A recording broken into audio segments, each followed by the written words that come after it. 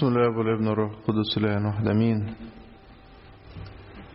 الانجيل طار علينا انجيل تاني معروف لينا كويس قوي، بالاخص انه بيتقرا في الكنيسه مرتين، منهم مره مشهوره بالنسبه لنا اكتر، انجيل المولود اعمى، والمره المشهوره اللي بنقرا فيها هي حد المولود اعمى، مش كده؟ ويتقرا في الحد الرابع من شهر طوبة. فالإنجيل ده بيتقرا مرتين في الكنيسة، الحد السادس من الصوم الكبير حد المولود أعمى، والحد الرابع من شهر طوبة. طب ليه يتقرا في الحد الرابع من شهر طوبة؟ في الأسبوع الثاني من شهر طوبة يقع عيد الغطاس. عيد الغطاس نفتكر فيه المعمودية، والكنيسة اللي تفضل عايشة في الموسم دوت تفتكر بركات المعمودية ومفاعيل عملها في حياتنا، فتفضل تقرأ فصول مرتبطة بالمعمودية. تقول لي طب ايه علاقة الفصل بتاع المولود أعمى بالمعمودية؟ تعالوا نشوف العلاقة. لما الراجل المولود أعمى دوت شافوا المسيح، فسألوا التلاميذ أسئلة، المعلم معاهم، فبيسألوه أهذا أخطأ أم أبواب؟ قال لهم لا هذا أخطأ ولا أبواب اللي تظهر أعمال الله فيه. وقال لهم إنه ينبغي لي أن أعمل أعمال الذي أرسلني ما دام نهار، وقال إنه ما دمت في العالم فأنا نور العالم. ماشي، ده ردوا على السؤال بتاعهم أهذا أخطأ أم أبواه؟ فقال لهم إن أنا لازم أعمل أعمال الذي أرسلني، وقال أنا نور العالم. وبعدين قال هذا وتفعل على الأرض. يبقى هو قال لهم أنا نور العالم، وبعدين ابتدى يعمل المعجزة. المعجزات حصلت إزاي؟ بالذات معجزات الشفاء. مثلا في حد لمس هد بثوب المسيح، المرأة نزفت الدم خفت. الأبرص المسيح لمسه. الغلام قائد 100 قال له قل كلمة، فقال كلمة وحتى ما راحش البيت خف. هنا عمل حاجة غريبة. الشفاء هنا كان بطريقة ما اتقالتش في أي معجزة شفاء أخرى. المسيح اتفقنا قال أنا هو نور العالم، وبعدين قال هذا وتفعل على الأرض وصنع طينا وطلع به عيني المولود أعمى، وقال له امضي وغسل وجهك في بركة سلوام الذي تفسيره مرسل، فمضى وغسل وجهه وأتى بصيرا. يبقى المعجزة تمت ازاي؟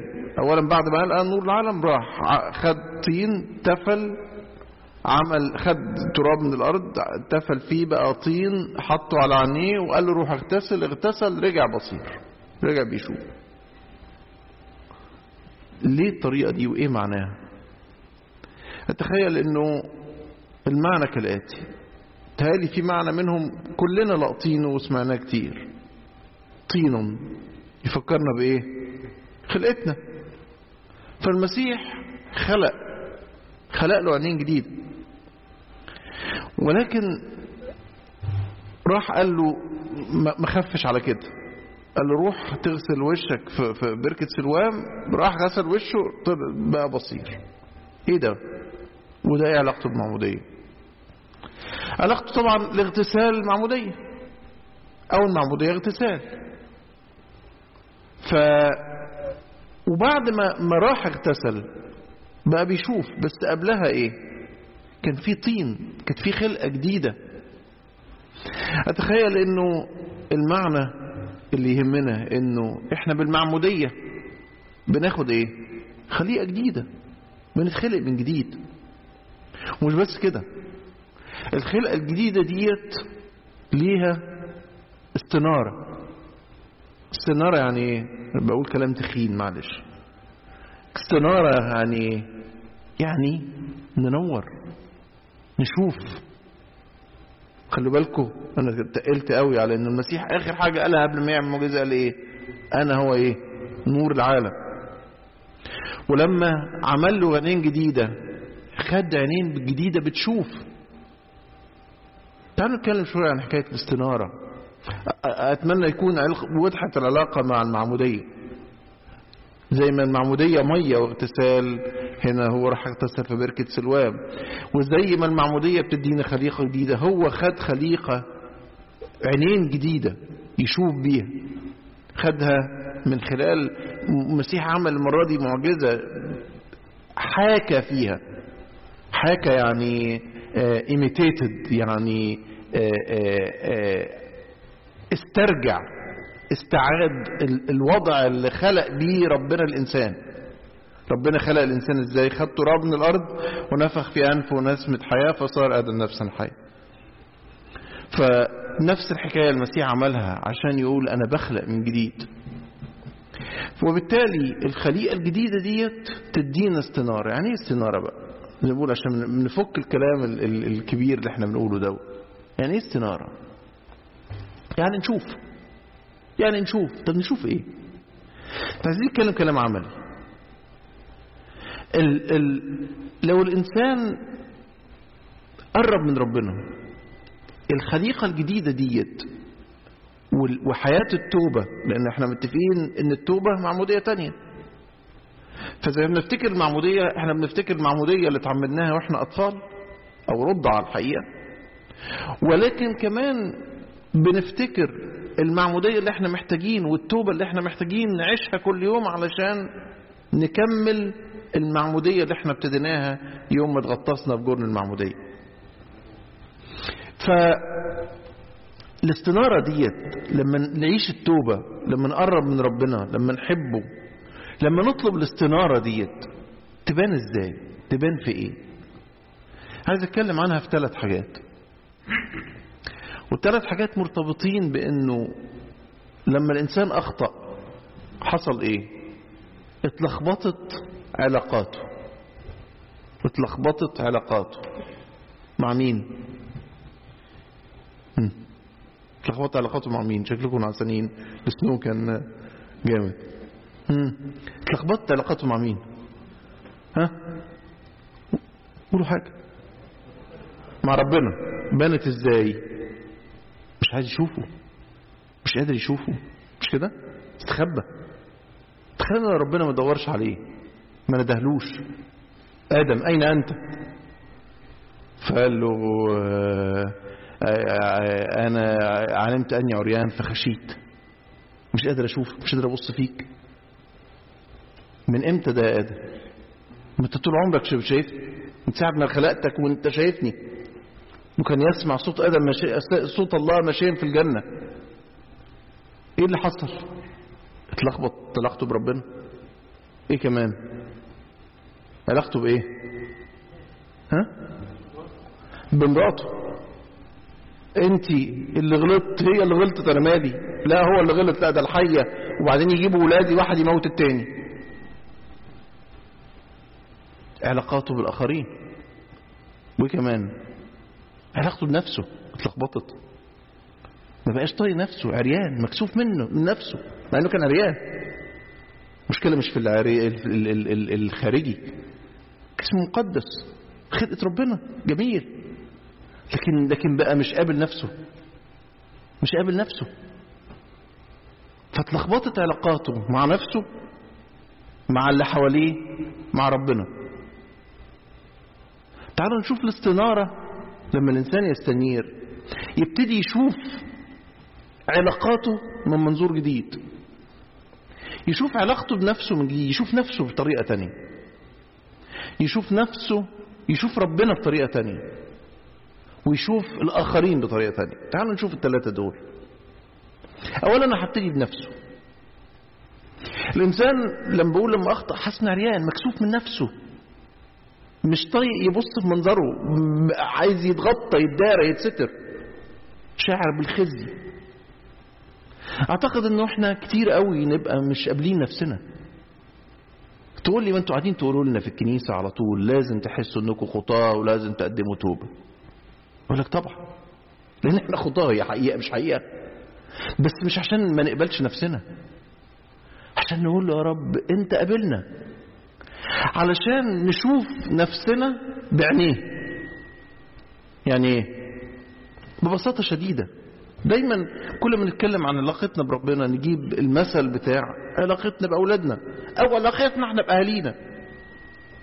كل واحد فينا بيجيب بيت، بيجيب عربية، بينقي هدوم، بينقيه ويعجبه وينبسط بيه.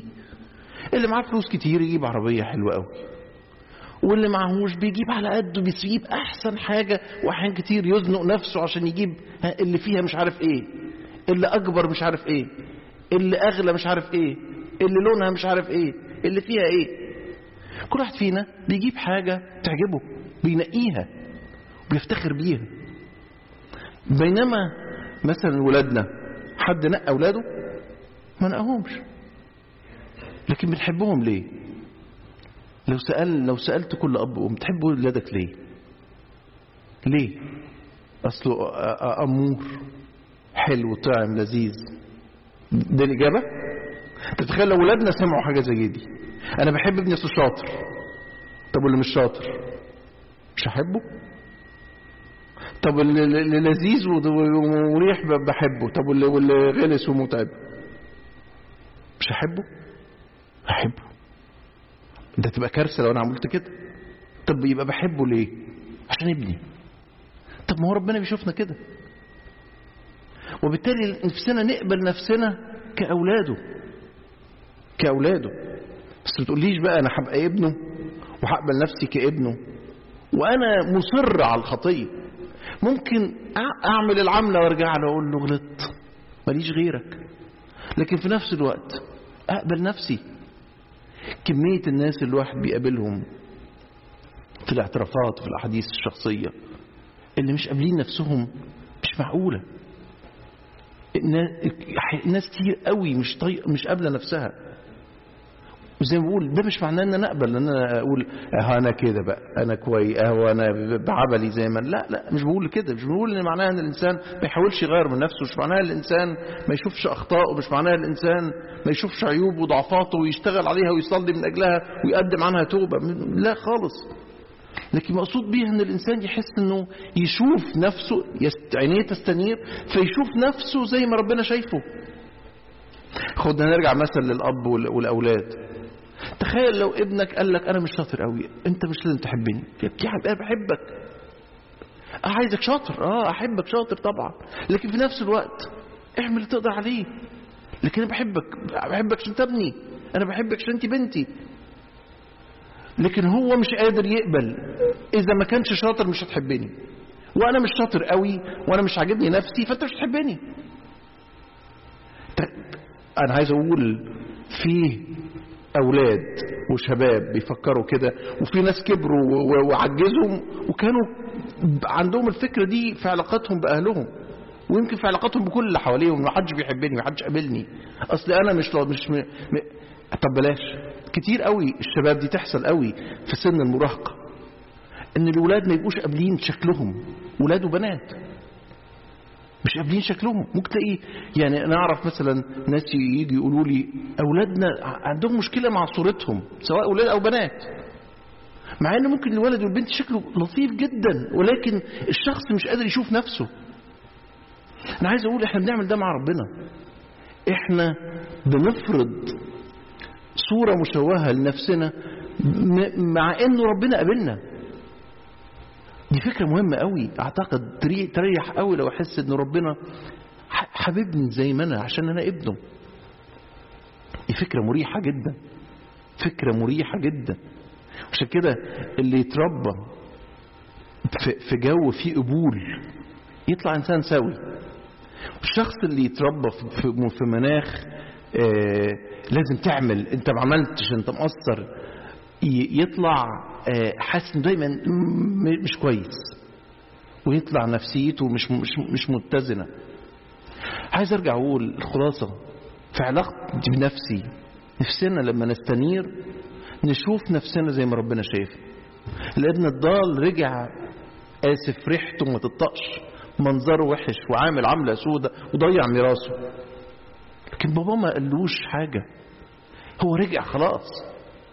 المشكلة لو كان فضل قال أنا وحش. تخيلوا بقى الابن الضال ده قعد في الخرنوب يا ضيعت عمري وضيعت حياتي وضيعت فلوسي وضيعت العيشة اللي كنت فيها مع أبويا، كم من أجير يفضل عنه الخبز. قال الكلام ده بس ما اكتفاش بده. احنا ممكن نقعد نكتر هذا الكلام كتير قوي، نقعد نقول انا العمر ضاع، انا قعدت بعيد عن ربنا كتير، راح مني وقت ما عملتش فيه كذا، عوض اللي ضاع مني ازاي. ونقعد نلوم في نفسنا ونبص على السلبيات ونتأزم ونتعب نفسيا ليه؟ لانه مش بناخد الخطوة بتاعت اننا ايه، طب ما نرجع له. يعني لو كان الابن الضال فضل بس يكتر في أحزانه وظروفه الصعبة ومضايقته من نفسه على الغلط اللي عمله وعلى الفلوس اللي ضيعها، كان فضل في الوضع دوت. لكن هو قال لا، مش هفضل كده، أنا هرجع له. وأنا يعني آخرها إيه؟ هيشغلني أجير، يشغلني أجير. طب والأب عمل إيه؟ مش مشغلوش أجير، ده ما خلوش يكمل كلامه، ما لحقش يقول له اجعلني أحد جارك. قال له تقول إيه؟ حط ايده على بقه قال له ما تتكلمش، خش. الاكل والشرب واللبس الجديد والحله الاولى والعجل المسمن ورقص وطرب، فرح، ورجع لمكانه. عشان كده بقول نفسنا نشوف نفسنا زي ما ربنا بيشوفنا. ربنا بيشوف كل واحد فينا غالي عليه جدا، ابنه. طيب علاقتي بربنا، اشوف ايديه، اشوف عمله، أشوف محبته. كل ما الإنسان يقرب من ربنا يشوف إنه ربنا هو كل حاجة في الحياة، هو اللي اداني حياتي دي بتاعته، ملكه. أنا شغلتي استخدمها زي ما هو عايزها، زي ما هو عايزني أعيشها. عشان كده كل ما الإنسان يستنير، كل ما ربنا يوضح قدام عينيه، وكل ما يوضح قدام عينيه كل ما الدنيا تصغر. كل ما الدنيا تصغر تخس، يبتدي الإنسان يشوف الحقائق. عشان كده الحق حاجة مهمة قوي. الشيطان دايما يعمل ايه؟ يكذب، كذاب أبو الكذاب. يقول لنا، يكبر لنا حاجات كبيرة، يكبر لنا خناقتي مع أخويا، يكبر لي الأشياء المادية، فأبقى عايش حياتي دي هحقق كذا، فدي الحاجات اللي تبقى شغلاني. يكبر لي الأمور الأرضية الفانية الزمنية. وكل ما يحصل ده وكل ما الإنسان يقبل ده يتعمي، يفقد البصيرة، يبقى مبصر ولا يبصر. مش دي الكلمة اللي قالها المسيح كتير قوي في انه هو يعني بيستشهد بأشعياء النبي لما قال انهم مبصرين لا يبصرون وسامعين لا يسمعون. لكن اما انتم فطوبى لعيونكم لانها تبصر ولاذانكم لانها تسمع. بس احنا بنبصر ونسمع لما نستنير، هنبصر ونسمع لما نستنير هنشوف ربنا اكتر. عشان كده في ناس حاسين ان ربنا في حياتهم في كل وقت وفي كل لحظة. ده مش غسيل مخ، مش حاجة الواحد بيضحك على نفسه بيها، دي حقيقة، ده اختبار. كل ما الإنسان يستنير كل ما الإنسان يبتدي يشوف. يعني عايز تعرف مقياس الاستنارة في حياتك قد ايه؟ انك بتشوف ربنا اكتر، ان ربنا بيبتدي يوضح في حياتك اكتر. 3، علاقتي بالآخرين. علاقتي بالآخرين ابتدي اشوف الآخرين، ان كل واحد اشوفه ما اشوفش نفسي. دي اول حاجة في الاستنارة، اني ابتدي اتعلم اني مش بتعامل مع حد عشان هاخد منه. احيان كتير نحب، بس نحب حب امتلاك، تحصل ما بين زوج وزوجة، تحصل ما بين اب واولاد. احيان كتير نحس انه احنا بنحقق نفسنا من خلال اولادنا. اكيد بنفرح باولادنا، ولكن في نفس الوقت احنا عايزينهم هم يعيشوا فرحانين. احنا مش عايزينهم يبقوا يشتغلوا كذا ويطلعوا ولا دكاترة ولا يطلعوا مش عارف ايه عشان احنا نفتخر بيهم. سمعتها من اهالي كتير، من اولاد كتير يقولوا بابا عايزني بس عشان يبقى ابني دكتور ولا بنتي دكتورة، لكن مش بيشوف ميولي ايه، رغباتي ايه. هم عايزين يفتخروا بالصورة، طبعا بتتعب قوي. فبقول في حد بيحب بس محبة امتلاك، في حد بيحب لأنه عايزك فرحان، عايزك أحسن. فبقول الإنسان لما يستنير يبتدي يخرج من نفسه ويبقى هدفه الآخر. لما الإنسان يستنير كمان يشوف إن كل واحد قيمته إيه؟ قيمته دم المسيح. بولس الرسول بيقول من يضعف وأنا لا أضعف، من يعثر وأنا لا ألتهب. لو أنا شفت واحد بيضعف، يعثر يعني يشك، يعني إيمانه يضعف، لو شفت واحد بيعمل كده ما استحملش. ده إيه؟ حب. فالإنسان لما يقرب من ربنا ويستنير يشوف الآخرين إن كل واحد ده المسيح مات لأجله. بولس الرسول قال لو كان أكل اللحم يعصر أخي مش هاكل لحم، مستعد تنزل أي حاجة عشان ما يعصرش أخويا. ليه؟ أخويا ده مات المسيح لأجله. فده غالي قوي، غالي قوي. حتى لو كان شخص متعب، حتى لو كان شخص في عيوب كتيرة، حتى لو كان بيضايقني، لكن أنا بطلب سلامه، بطلب فرحه، بطلب خلاص نفسه. فأشوف الناس من منظور جديد، أشوف الناس من منظور تاني. ما أشوفش الناس دول إنهم يا إما بيضايقوني، يا إما ماليش دعوة بيهم، يا إما بعرفهم عشان مصلحة. لا لا لا، أبقى عايز أخدمهم، أحبهم. عشان كده كنا بنقرأ في رسالة بطرس أول امبارح، فبيقول إيه؟ بيقول آية جميلة، بيقول طهروا نفوسكم في طاعة الحق بالروح للمحبة الأخوية. طهروا نفوسكم، طهروا جواكم بالروح في طاعة الحق، بواسطة أنكم تطيعوا الحق بالروح، بروح ربنا للمحبة الأخوية. فأحبوا بعضكم بعض من قلب طاهر بشدة. يعني ايه قلب طاهر بشدة؟ يعني محبة ما فيهاش أي أنانية، لأن في محبة فيها أنانية. ممكن أحب حد، يعني الناس بتحب الكلاب قوي، مش كده؟ النهاردة الصبح وأنا جاي الدنيا مقلوبة والسنو، وحد ما ماشي ب3 كلاب واخد نص الطريق، صحيح؟ فقلت يعني في العز السنو ونازل ب3 كلاب بس. والناس بتحب الحيوانات جدا. انا شخصيا بحب الحيوانات، مفيش مشكله، مش بقول حاجه وحشه، لكن بحس انه ايه، الناس بتدي يعني. في ناس ممكن تنزل 3 مرات في اليوم علشان تمشي الكلب، وعلشان الكلب ينطرد بره في الشارع، في بره، يعني بره البيت. الناس بتعمل دوت، لكن في الاخر اسف الحيوان ده في الاخر انا بشتريه، ملوش إرادة، مش زيي. الحلو إن أنا أقدر أحب حد زيي. تقول لي بس ده أحيانا محبة الكلاب بتبقى أحسن.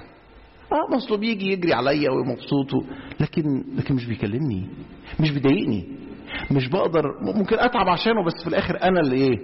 أنا السيد، هو اللي إيه؟ أنا اللي بتحكم فيه، أنا شريب فلوسي، أنا اللي شريب فلوسي. عايز أقول إنه المحبة فيها إيه؟ بيبسطني. صحيح بديله، بنزل أخرجه في عز السنو، لكن في نفس الوقت ما هوش شبهي. الحلو إن أقدر أحب اللي شبهي، حتى لو كان أحيانا إيه إرادته يعني تتعارض مع إرادتي. إرادته، الكلب ملوش إرادة ضد إرادتي. مش هيقف في يوم أقول له خلاص إحنا مش متفقين، أنا هعمل لرياحك. مفيش كده، لأن أنا في الآخر أنا الإيه؟ أنا الأقوى، أنا الأكبر، أنا السيد بتاعه. عايز أقول إيه؟ إنه محبة من قلب طاهر بشدة، ما فيهاش أي أنانية، ما فيهاش ذات. ممكن أحب الكلب لكن في الآخر هو بيبسطني أنا. لكن المحبة اللي هدفها الآخر بالكامل، هي ديت المحبة من قلب طاهر بشدة. والمناسبة كمل قال مولودين ثانية بزرع لا يفنى. عشان كده لأن احنا اتولدنا من جديد، اتولدنا من فوق. فالإنسان لما يستنير يعرف يحب. علامة مهمة قوي، مؤشر. كنا بنقول برضو في رسالة بطرس إنه مؤشر عشان الإنسان يعرف حياته ماشية إزاي، قد إيه فيها حب، قد إيه بيحب آخرين. كل ما ينحصر في نفسه يلاقي إنه إيه؟ أولا هو بيتعب، ثانيا يعرف إنه لا، علاقته بربنا مش مظبوطة. ربنا يدينا الاستنارة ديت، زي ما بقول كل ما نستنير كل ما نقرب منه نلاقي علاقتنا بنفسنا تختلف، ونشوف نفسنا بمنظور مختلف، نشوف ربنا وإيديه وعمله وخطته في حياتنا ومحبته لينا بشكل مختلف، ونشوف الآخرين أيضا بشكل مختلف. ربنا يدينا هذه الاستنارة، لإلهنا كل مجد وكرامة.